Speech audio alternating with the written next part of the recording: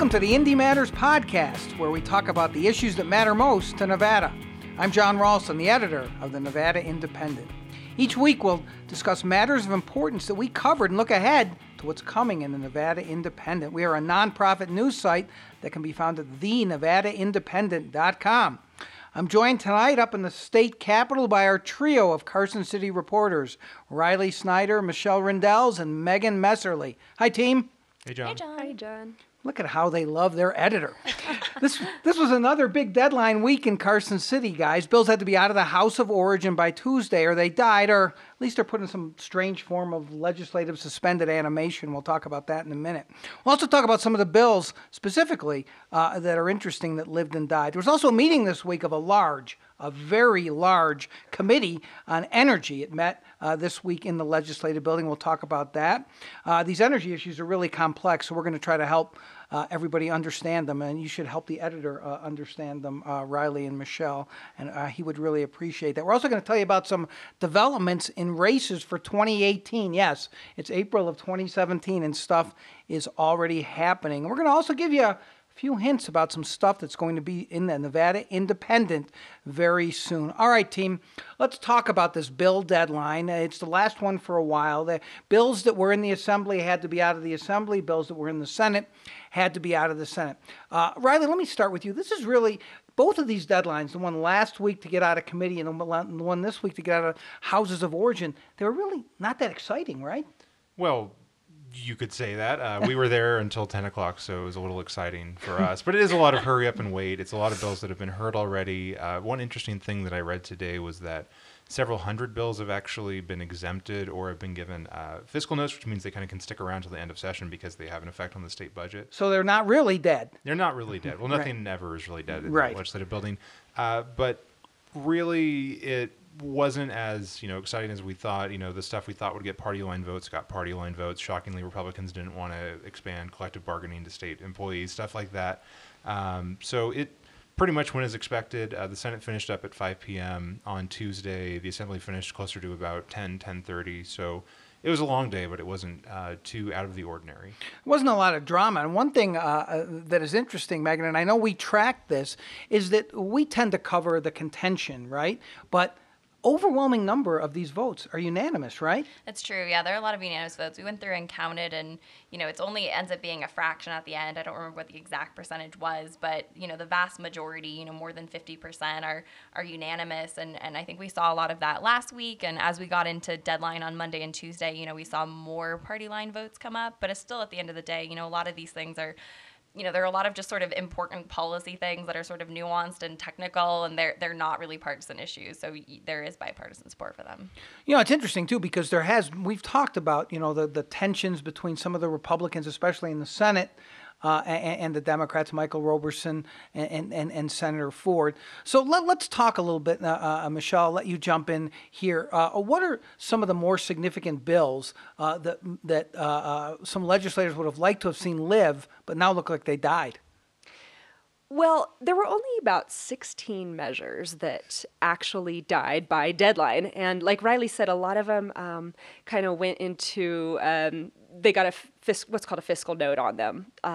So they're in a finance committee, and they'll probably die there because there's just too many bills there. They're not going to get heard. They're going to mess up the budget. So among the 16 bills that we saw die, I was mainly focused on the Assembly. One of them that you saw die was this thing that was going to do a salary study for public officials. Talked to Paul Anderson, Assembly Minority Leader. He said he would have liked to see that live. That was going to go to the voters. It had been approved in 2015. It needed just one more vote, and then it would have gone to the voters. There would have been this commission that just does this thorough analysis of salaries. So tell people more about that. Salaries of just legislators, of all elected officials, of all appointed officials. What would it have done? It was going to do the governor, the lieutenant governor, secretary of state, legislators, judges, public administrators, a really wide group of people. It would have set those salaries and try to compare them with salaries in the public sector and the private sector, but just kind of died on deadline day. There were also a couple other bills that were Republican bills that fell by the wayside.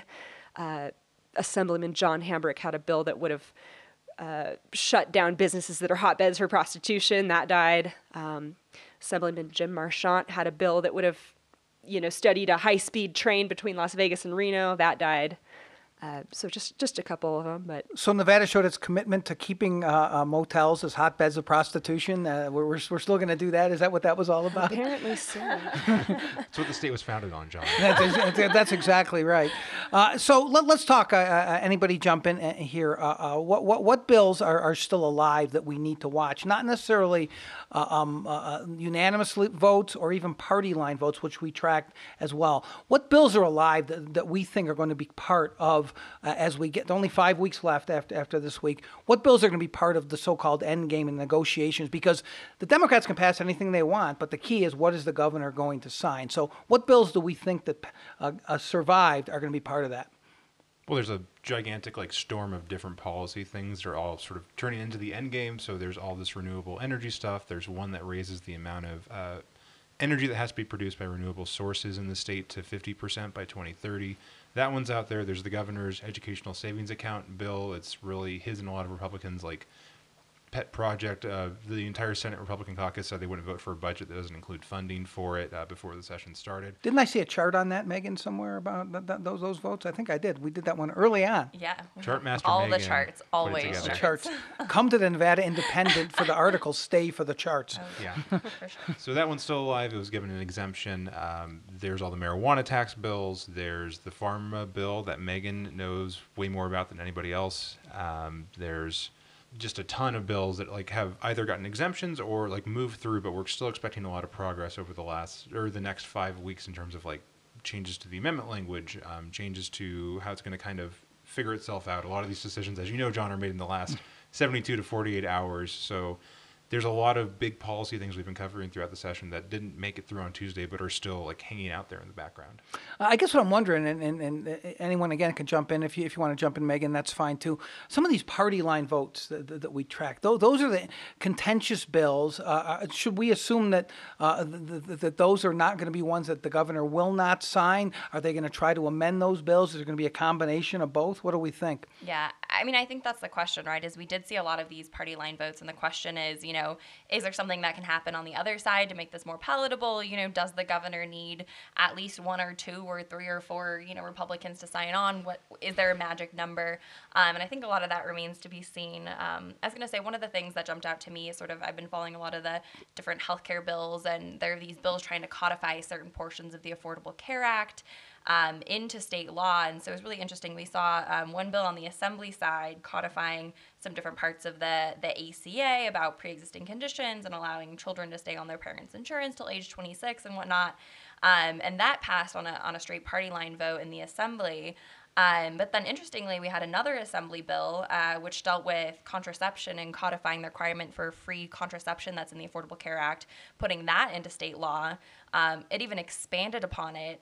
Right now, they only have to distribute 3 months at once, and there was a provision in here that makes it so 12 months. So you can go to the pharmacy, and they have to give you a 12-month supply all at once. And that bill actually passed on a 40-2 vote in the assembly. So we actually saw a lot of most Republicans sign on to that. So we see this sort of interesting split with what Republicans can live with and what they can't. And those two just sort of stuck out to me because they are dealing with the Affordable Care Act. Democrats do want to take some sort of action to codify portions of that into state law in case it is repealed. There's still talk in Washington that the Republicans may get to a deal. If it's not tomorrow, then maybe it's never, as one of the congressmen said today. But this is interesting, too, because people forget that while Sandoval, the governor, has said he was opposed to the Affordable Care Act, he did expand Medicaid. He did set up the exchange here. So it's possible that the governor might be willing to sign some of this stuff. Don't you guys think? It's possible. Yeah. I mean, one of the things we've seen, the governor and our Republican members of our congressional delegation concerned about is the Medicaid expansion. And, these bills don't necessarily deal with that because it's a federal issue. But that is the question is Nevada's built so much of its budget around Medicaid and around, sort of the status quo, that what happens if you start changing that? On a lot of this, too, a lot of the arguments have been, well, if this is already in the Affordable Care Act, we're not changing anything for anyone. We're just, putting it into state law so that if the ACA goes away, we still can have the status quo. But obviously a lot of people don't like the Affordable Care Act, so. It's interesting, Riley, because you and Megan did a story that ran a few days ago in our Follow the Money series, which I hope people will take a look at on the Nevada Independent site, that talked about healthcare money. And there was a lot given last cycle, almost $1 million. I think it was like $915,000, something like that. And so these issues that Megan just referred to, there's going to be a lot of lobbying going on in the last 5 weeks on those. That money would indicate, I would think. Yeah, absolutely. And I mean, for one, I just have to mention, the socialists in Nevada appear to love the Follow the Money series. So be remiss if I didn't give them a shout out on the podcast. We know how the socialists love the Nevada Independent, and especially the editor of the Nevada Independent. Extreme centrist. That's right. I'm an extreme centrist, indeed. No, but we've been doing the Follow the Money series every week at the legislative session. And especially for healthcare, it was just kind of striking how much money, different hospitals, different insurance companies, the Medicaid providers that the state has. I think we have a total of 3, and there's only one that serves like a lot of rural areas, but they were also big donors. So a lot of the what people deal with, like in terms of healthcare, they are big donors to lawmakers, and they have a lot of lobbyists at the legislature, and we'll continue to track that. I think even going through that and, even in my own reporting and such, you realize how complicated this healthcare web is, and going through and looking up some of these companies, right, and trying to figure out what they're doing. There's healthcare consulting companies and management companies and all these middlemen. And so it's sort of interesting to see, what groups are giving and sort of how that factors into all this legislation. It's really tough to track all that money, too. And it's as good as you guys are, you probably miss something because of how they can hide stuff through LLCs and how opaque some of this stuff is. Speaking of complex issues, and you can jump in on this, Michelle, since you're one of our experts on this, energy, as we've already alluded to, is going to be a big deal.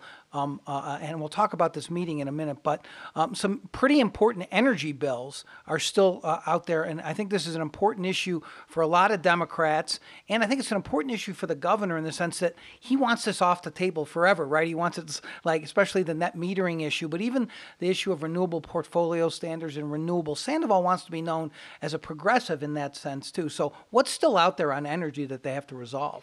The biggest 2 bills are, the net metering bill. It's called AB 270. It aims to kind of fix what happened in 2015, which a lot of people were upset about. Let's explain what net metering is, because most people have no idea what net metering is, and it's still a very, very difficult concept, right? So net metering is when you have a rooftop solar array, your system produces excess energy. You get to sell that back to the grid.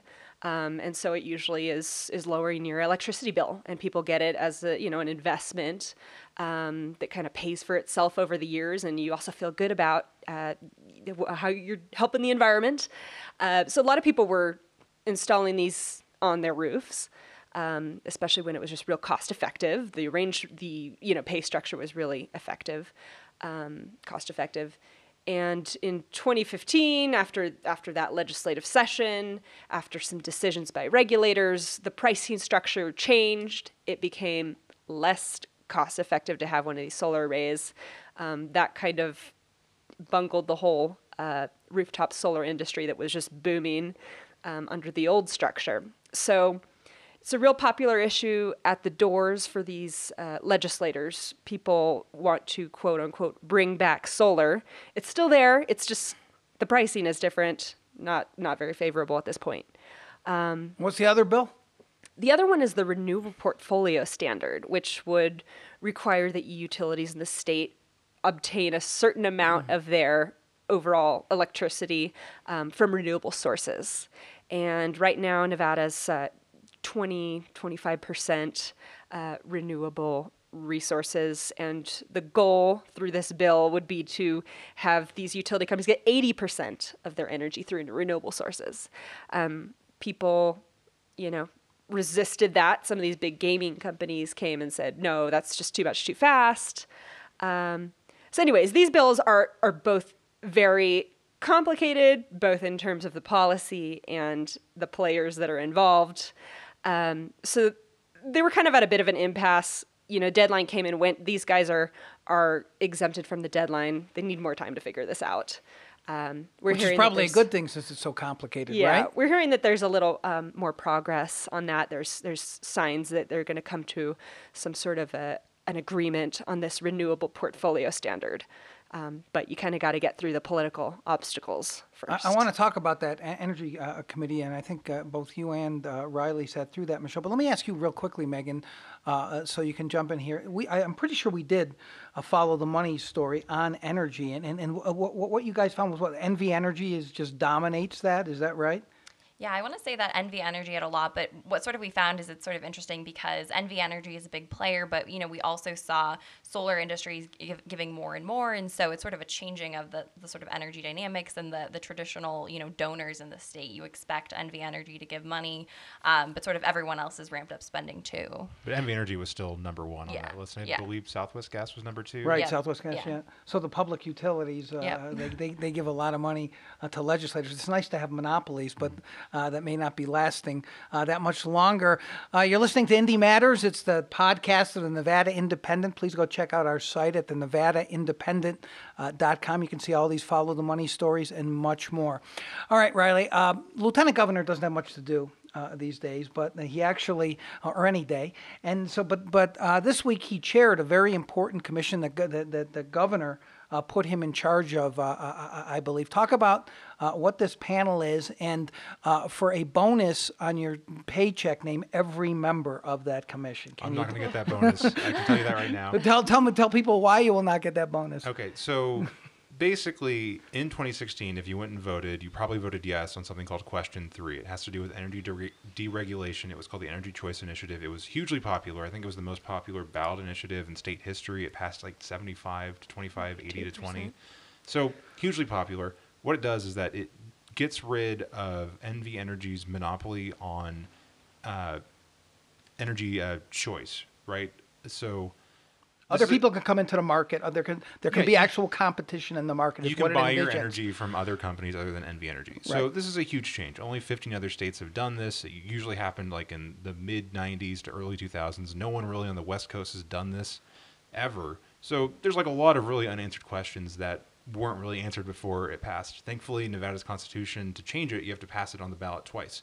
So it'll be up again in 2018. People are kind of expecting it to pass again just because it was so popular in 2016. So that's a long-winded beginning of why this commission was put in place.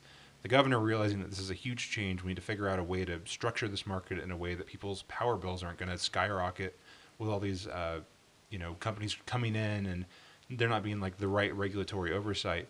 Put together this commission chaired by the Lieutenant Governor, Mark Hutchison, and then I believe it's 25 members in total, and it's everyone, any interest you can think of in the state. It's the wind, it's the sands, it's NV Energy, it's the Urban Chamber. There's 4 different lawmakers. There's a few elected officials on it as well, right? Yeah, so there's Chris Brooks, who's a state assemblyman who's been big in the renewable world. There's 2 Republicans, 2 Democrats.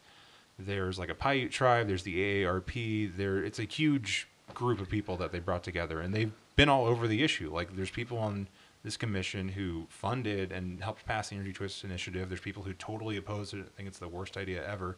So it's this gigantic group, kind of explosive, of people who are coming together with all these different ideas about how energy policy should be formed. And we got the first taste of that on Wednesday, and it was surprisingly not as contentious as I think we thought it would be. Does this commission have any power at all to do anything, or can they just recommend? I think people will wonder if they're meeting in the middle of a legislative session with all these people who actually do have power to do something. Can they do anything? Ultimately, what they're going to do is come up with, a report.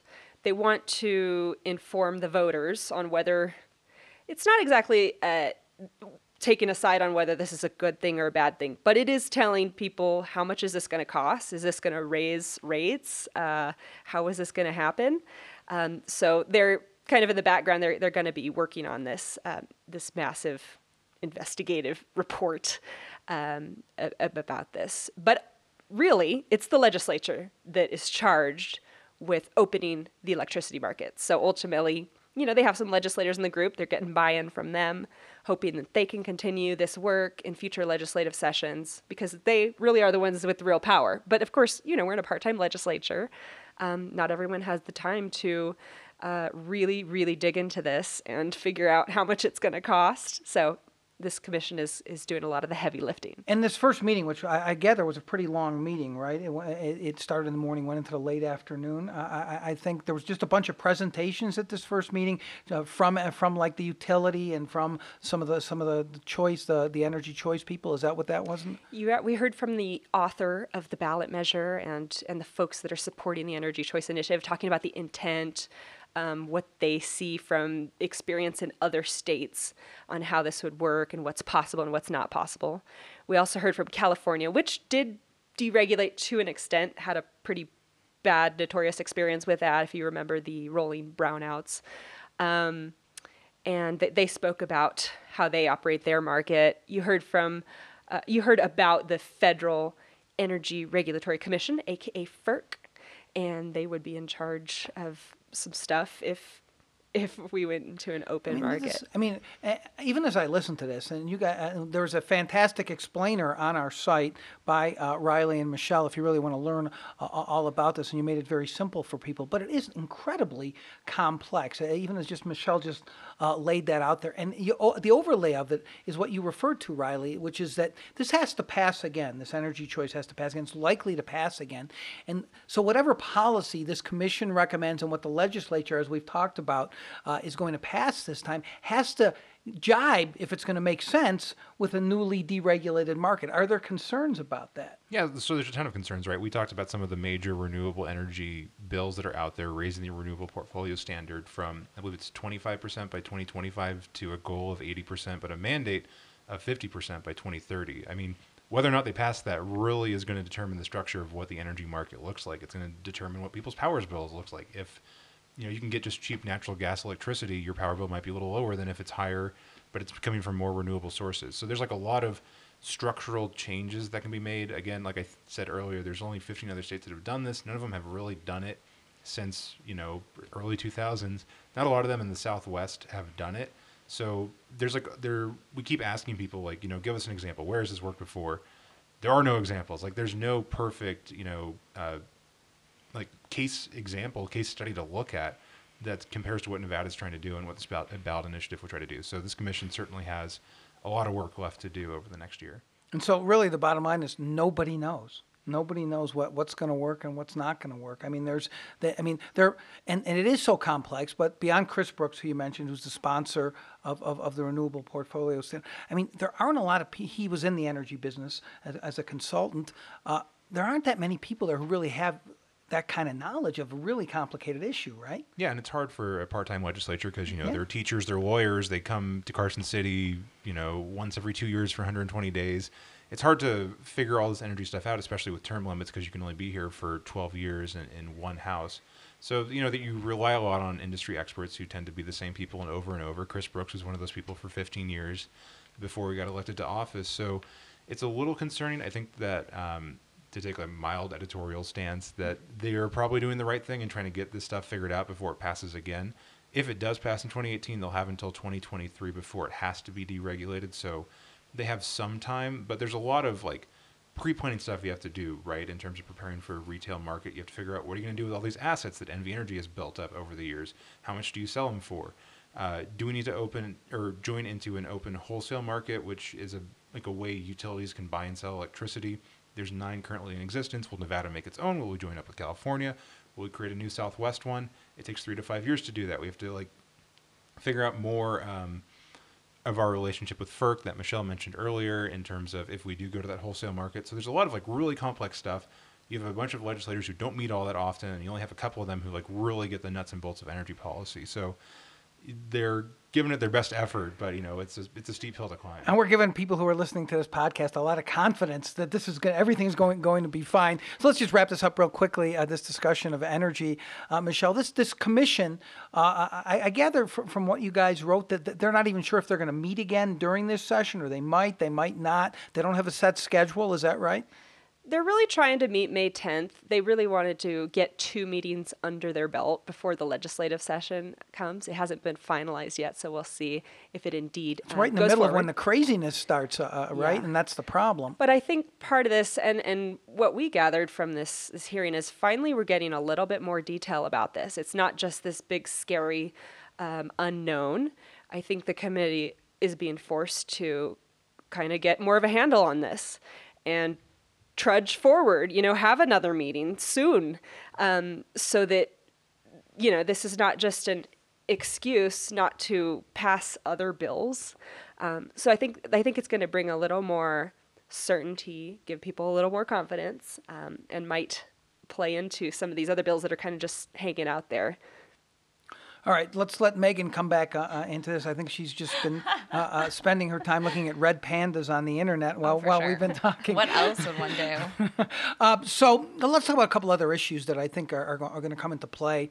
One is that something we haven't talked about that much on the site, and I think we're going to soon, and that is criminal justice reform, which I think is going to be is a big deal to both of the legislative leaders, Senator Ford and Speaker Freiston. I think it's a big deal to the governor, who is, as some people might remember, is a former federal judge, cares about these issues. There are a lot of criminal justice reform bills out there, are there not? There's so many bills. Michelle and I have started going through all of them, and it's sort of, it runs the gamut from, preventing people from getting involved in the criminal justice system in the first place, whether it's sort of, diversion or education or just decriminalizing things at all the way through the process of, sentencing and once you're in jail and once you get out. And there are all these proposals about restoring rights to felons. And so it really is this very broad spectrum. And I think the question now is sort of what gets passed, and then what will the governor sign? Those were a lot of the party line votes that we saw in the assembly this week. So there's one that would, quote unquote, ban the box, meaning you don't have to, or a government employer would not be allowed to check out your criminal history until they made a job offer to you. Tries to, let people have a chance at getting a job before they're ruled out for a criminal history. That got a party line vote. One of the others that got a weird party line vote, it kind of stalled the whole process on Tuesday night, was to allow inmates to have computers and cell phones in prison. The idea would be that they can do a video visitation with their relatives, say they're in Lovelock or Ely. Their family can't drive out and do a visitation. So here's a Skype. Maintain those family bonds so that when you're out of prison, you have somewhere to go. Again, another party line. We saw decriminalization of marijuana, Right, yeah. which would kind of vacate convictions if someone was, found to possess an ounce of marijuana or less. Right. To bring it in line with question 2, right? So things that are now allowed because of question 2, Which legalized legalized marijuana passed in November. Everything now that's legal under question 2, now they're allowing, you can go back and petition the court to vacate your offense and seal your records and whatnot. So it's as if the conviction never happened, so you're not getting penalized for that in the future. Yeah. So What's you've- fascinating about this issue to me, too, is, as you mentioned, some of these party line votes, is that some of these are like the oldest issues. Like the Republicans want to look tough on the criminals, and they want to portray the Democrats as just trying to help the victims. I'm sure that's what some of these party line votes are. But there are some serious policy issues here, and one of the ones Megan referred to is this restoration of rights for felons, especially being able to vote. I think both the Speaker and the Senate Majority Leader have restoration rights. When I talk to them about this, they seem optimistic that the governor actually may sign something like this as a part of a criminal justice reform package. Is there? You mentioned there's dozens of bills out there. Is there talk at all about putting some of these things together? Because it's the seminal question, right? What will the governor sign? What concepts will he like? Even though the Republicans might, in the legislature, might hate some of these things, Sandoval seems to me is much more, for lack of a better word, a judicial kind of guy. Like he wants to do things that make sense. Any sense of talk about that? I know that one of the issues right now is the prison overcrowding. I mean, they're at capacity. They're talking about people sleeping on the floors. So I think one of the questions will be, will the practical side, the advantage of not having to send a bunch of people out to a private prison out of state and pay for that, the advantage, being able to lower the prison population, being able to raise the employment rate among ex-felons, reduce recidivism by getting them into a job, getting them doing something productive. Will that kind of pragmatic side and some of those budget concerns, will that win out over kind of the sentiment of, we don't need to be giving prisoners computers because they need to be punished, or they need to do their time and they need to never be able to vote. So. Well, and I think a lot of the conversation has centered around that idea of, well, do these people deserve this? Should they be able to get the right to vote again? And it's sort of this broad philosophical discussion about, have they served their time and now we're ready to welcome them back into a member of society and, not make them carry that stigma if, they've, truly they've done their time and they've moved on and, now they're ready to continue their life. And so it's this question of, should they continue to still pay for that crime? Or is their time done, when they leave, when they finish their parole or probation, when they get released? It's already becoming political, right? I don't know if you guys saw, but Lisa Krasner, who's a Republican Assemblywoman, the day after that vote on letting prisoners use computers and the internet, she put out on Twitter saying, "I voted against the iPads for prisoners bill, watching your back, Nevada." So, it's going on and it's already turning political. So that's, I think, in the back of everyone's mind on this. And Senator Roberson tried to do this early on, right, by saying this is, the session where, they don't care about the victims here. They only want to help the criminals, right? And so they're trying to frame it, as you point out, Riley, for next year, I think. And but Megan's right. These are really interesting, broad philosophical issues. It's one of the few chances that they really get on this criminal justice reform. All right, let's move on real quickly. Megan, give us an update on the story I think that has fascinated you and fascinates me too, and maybe the great political battle to come at the end, or maybe close to the end, which is this freshman Senator Ivana Cancella's bill that is referred to as the diabetes bill, but really does a lot more than that. And the pharmaceutical companies, as we have reported on the site, have hired all of these lobbyists. They've had an AstroTurf campaign going. That bill, of course, is still alive. What's going on with that? Well, I'll give you a preview. You all should check out the site probably on Sunday. I'm going to have a big deep dive on the pharmaceutical bill and where it's at right now, so I won't be able to get into all of it now. But the bill is still in committee right now. We're waiting to see, when it's going to get a hearing. Senator Kinsella said, she wants to give it the time it needs. If that means getting it out sooner and that's sort of what is best for the bill, then she'll do that. If it needs time, if amendments need to be processed and all that, then it can wait till the end of the session. And I think that's the question right now is, does this get passed sooner, or does it become part of this end game and part of this, political calculation with, ESAs and marijuana taxes and all of this, and sort of getting ensnarled and all of that. But it's been a really interesting debate, amendments to the bill, trying to clarify some of the language and shore it up and, reduce some of the fiscal impact of it. But it's brought up a lot of really interesting policy discussions about, what should be done to address rising costs of drugs. Whose fault is it? Is it the fault of the pharmaceutical industry? Is it the fault of pharmacy benefit manufacturers? Is it the fault of insurers? And the answer is it's kind of a little bit of all of them. So it's really a tricky and sort of thorny policy discussion because there's just so many moving parts to it. And as we talked about earlier, the healthcare industry is just so complicated. But I guess what I'm wondering is that the real stakes here are that this has really never been done in any state, and I think that's why people are expecting some kind of blitz by the pharmaceutical lobbyists, some attempt to change the bill substantially, because this is the nose under the tent, and it can happen right here in Nevada. And once you do it with diabetes, maybe you do it with other drugs, and the whole notion of those two words, price controls, drives them crazy. I mean, this could become it's already gotten some national attention. Some national publications have done some things linking to the Nevada Independent, thank goodness. But that's really what's going on here, right? This could be a national issue, a model. Well, and I think that's what's so interesting is that we have seen other states try to implement price controls, but it's usually not specific. This is just for certain diabetes drugs. It's a very narrow thing. You can say, look, roughly 10% of people in Nevada and in the United States have diabetes. This is a real problem. You can't live without these drugs. So it puts sort of a human face on the problem, and it's a smaller target to go after, than versus trying to go after the whole pharmaceutical industry for every drug and every condition.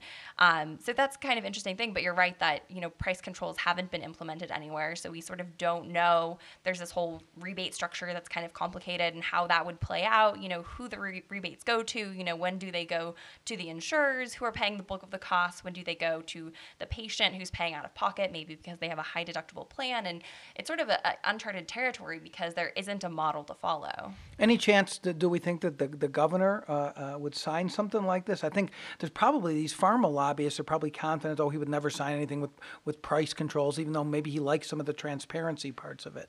Well, see, that's the interesting thing is that the governor's actually directed his chief of staff in the Department of Health and Human Services to sort of see how they can make this policy something feasible, how they can shore up the legislation and make sure that it's good policy. We don't know where he's going to go on it yet, but the fact that he wants to see if this, is possible is sort of an interesting indicator. More exclusive news right here from Megan Messerly right here on the Indy Matters podcast. Look for more on that. That's a fascinating issue. All right, Riley, it's April of 2017, and yet there are already developments, one of which you broke this week in some of the races for next year. What's going on? Yes, so on Monday on the Nevada Independent website, I had a story that Wes Duncan, a former Republican assemblyman and the current top lieutenant to Adam Laxalt, the state's attorney general, wants to run for attorney general if Laxalt runs for governor. I asked him that question specifically, and he just said yes, which isn't the most inspiring quote of all time, but basically he's in. It's the assumption that Adam Laxalt is going to run for governor. Has an event with the Republican Governors Association next month. He's talking to the NRA. We're recording this on a Thursday. He's talking to them on Friday morning. He has a war chest of like $1.1 million. So it's pretty clear he's going to run. So Duncan has been traveling the state. If you go on his Twitter account, you can see he's like hanging out at the Lincoln County Republican Party dinner. He's not there for fun. He's there because he's trying to get. Have you ever been to a Lincoln County dinner? They're a lot of fun, Riley. I'm sure you're a big hit at the Yes, Lincoln County Republican dinner. that's true. That's true. So yeah, he said, I'm in if Adam's in. We'll see how all of that starts shaking out. And it's a high-profile job. The last Attorney General was Catherine Cortez Masto, now a U.S. Senator. Another former Attorney General is Brian Sandoval, current governor. So it can be a big jumping point for a lot of people. So most people listening to this, and what's interesting about this is don't know who Wes Duncan is, right? But suddenly he gets out there and he's considered the leading Republican candidate for Attorney General, right? Yeah, one of the things I found really interesting, like this, I'm going to call it the 2018 cycle, knowing that we're in April of 2017, but Republicans kind of have like a sense of who they want statewide to run for each office. I guess like for Wes, for all the other like candidates who could have run for AG, a lot of them have declared themselves out, right? Like Mark Amodei said today he doesn't want to run for Attorney General. He doesn't know if he wants to run for re-election. There's not a lot of like other high-profile people out there who have said that. So everything's kind of sorted itself out in terms of, you don't have an open Senate seat. You have Dean Heller. You have a very strong favorite for governor and Adam Laxalt. You have candidates for LG, for AG. Everything is just sort of, the dominoes are like falling in place already in April of an off year, which I think works out for them and lets them start getting, started on fundraising, campaigning, getting their name recognition up sooner rather than later. What's also interesting about this is that I think there's a guy in the legislative building who might be thinking about running for Attorney General too, and it's interesting that this would come out then. Who's that? Is it Jim Marchant? It is not Jim Marchant. Darn.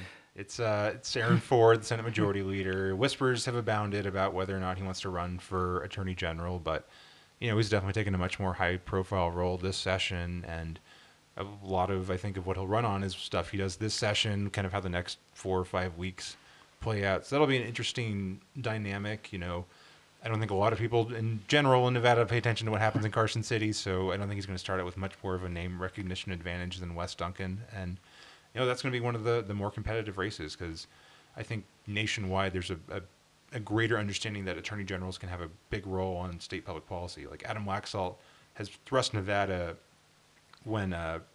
during his first 2 years into like a lot of these national debates over lawsuits against immigration orders, lawsuits against public lands like sage hen stuff.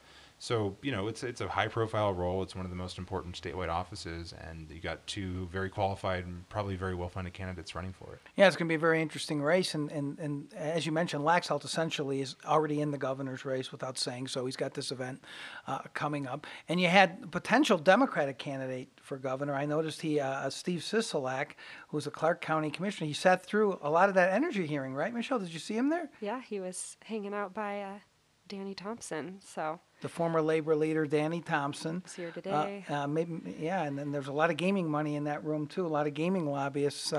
So that was going on as well.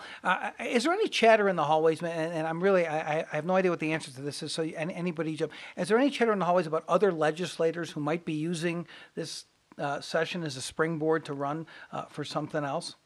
I mean, I think Roberson is obviously, For making lieutenant a governor, lot of, probably, or maybe Congress again. yeah, making a lot of strong stances, taking a strong position against Aaron Ford. So, we're And to seeing the that right on of a Don daily Gustafson, basis. as I like to say. Scott Hammond, another Republican state senator, has already basically said he's running for Congress if Crescent Hardy, who was in Congressional District 4, decides not to run again. So he's all but out there. I think one thing too, we've seen a lot of sort of, upcoming, first term people and sort of where they're going to go. In the Senate, we have 3 Democratic women. They just, joined the Senate, so they haven't been there very long. So, they might want to spend some time there, but, there are these questions of, who might go somewhere in the future, what aspirations they have. Well, I think they're probably focused on, the job at hand right now. Yeah, I think for Democrats, especially when they just got wiped out in 2014, they really don't have a bench. So there's a lot of like first timers or people in their second term who think, why not me? Why not? Why shouldn't I? You think like it could be U.S. Senate, it could be like a congressional bid. If Jackie Rosen, who no one knew 3 years ago, can get in Congress, like why can't a first-term legislator run for some higher office? And Jackie Rosen's there's talk that maybe she will run for the U.S. Senate. And that shows you how weak the Democratic bench is. No insult to Jackie Rosen, but someone who's been in politics for a cup of coffee. I should just mention, Megan, the 3 women you were talking about, the 3 freshman Democrats, Ivana Cancela, Julia Ratty, and Nicole Cannizzaro, are all getting good reviews from both sides of the aisle as being hardworking and from the lobbying corps. All right, we're getting close to the end here, so let's do something new. You guys, these guys don't know this is coming, and so let's each of you guys give a little hint about something that you might be working on that folks should look for on the site. I'll start with you, Michelle.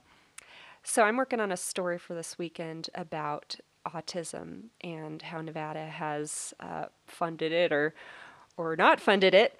There's a long wait list, and autism, as you might know, is growing in prevalence. 1 in 60-some kids Affects a lot of has it. people.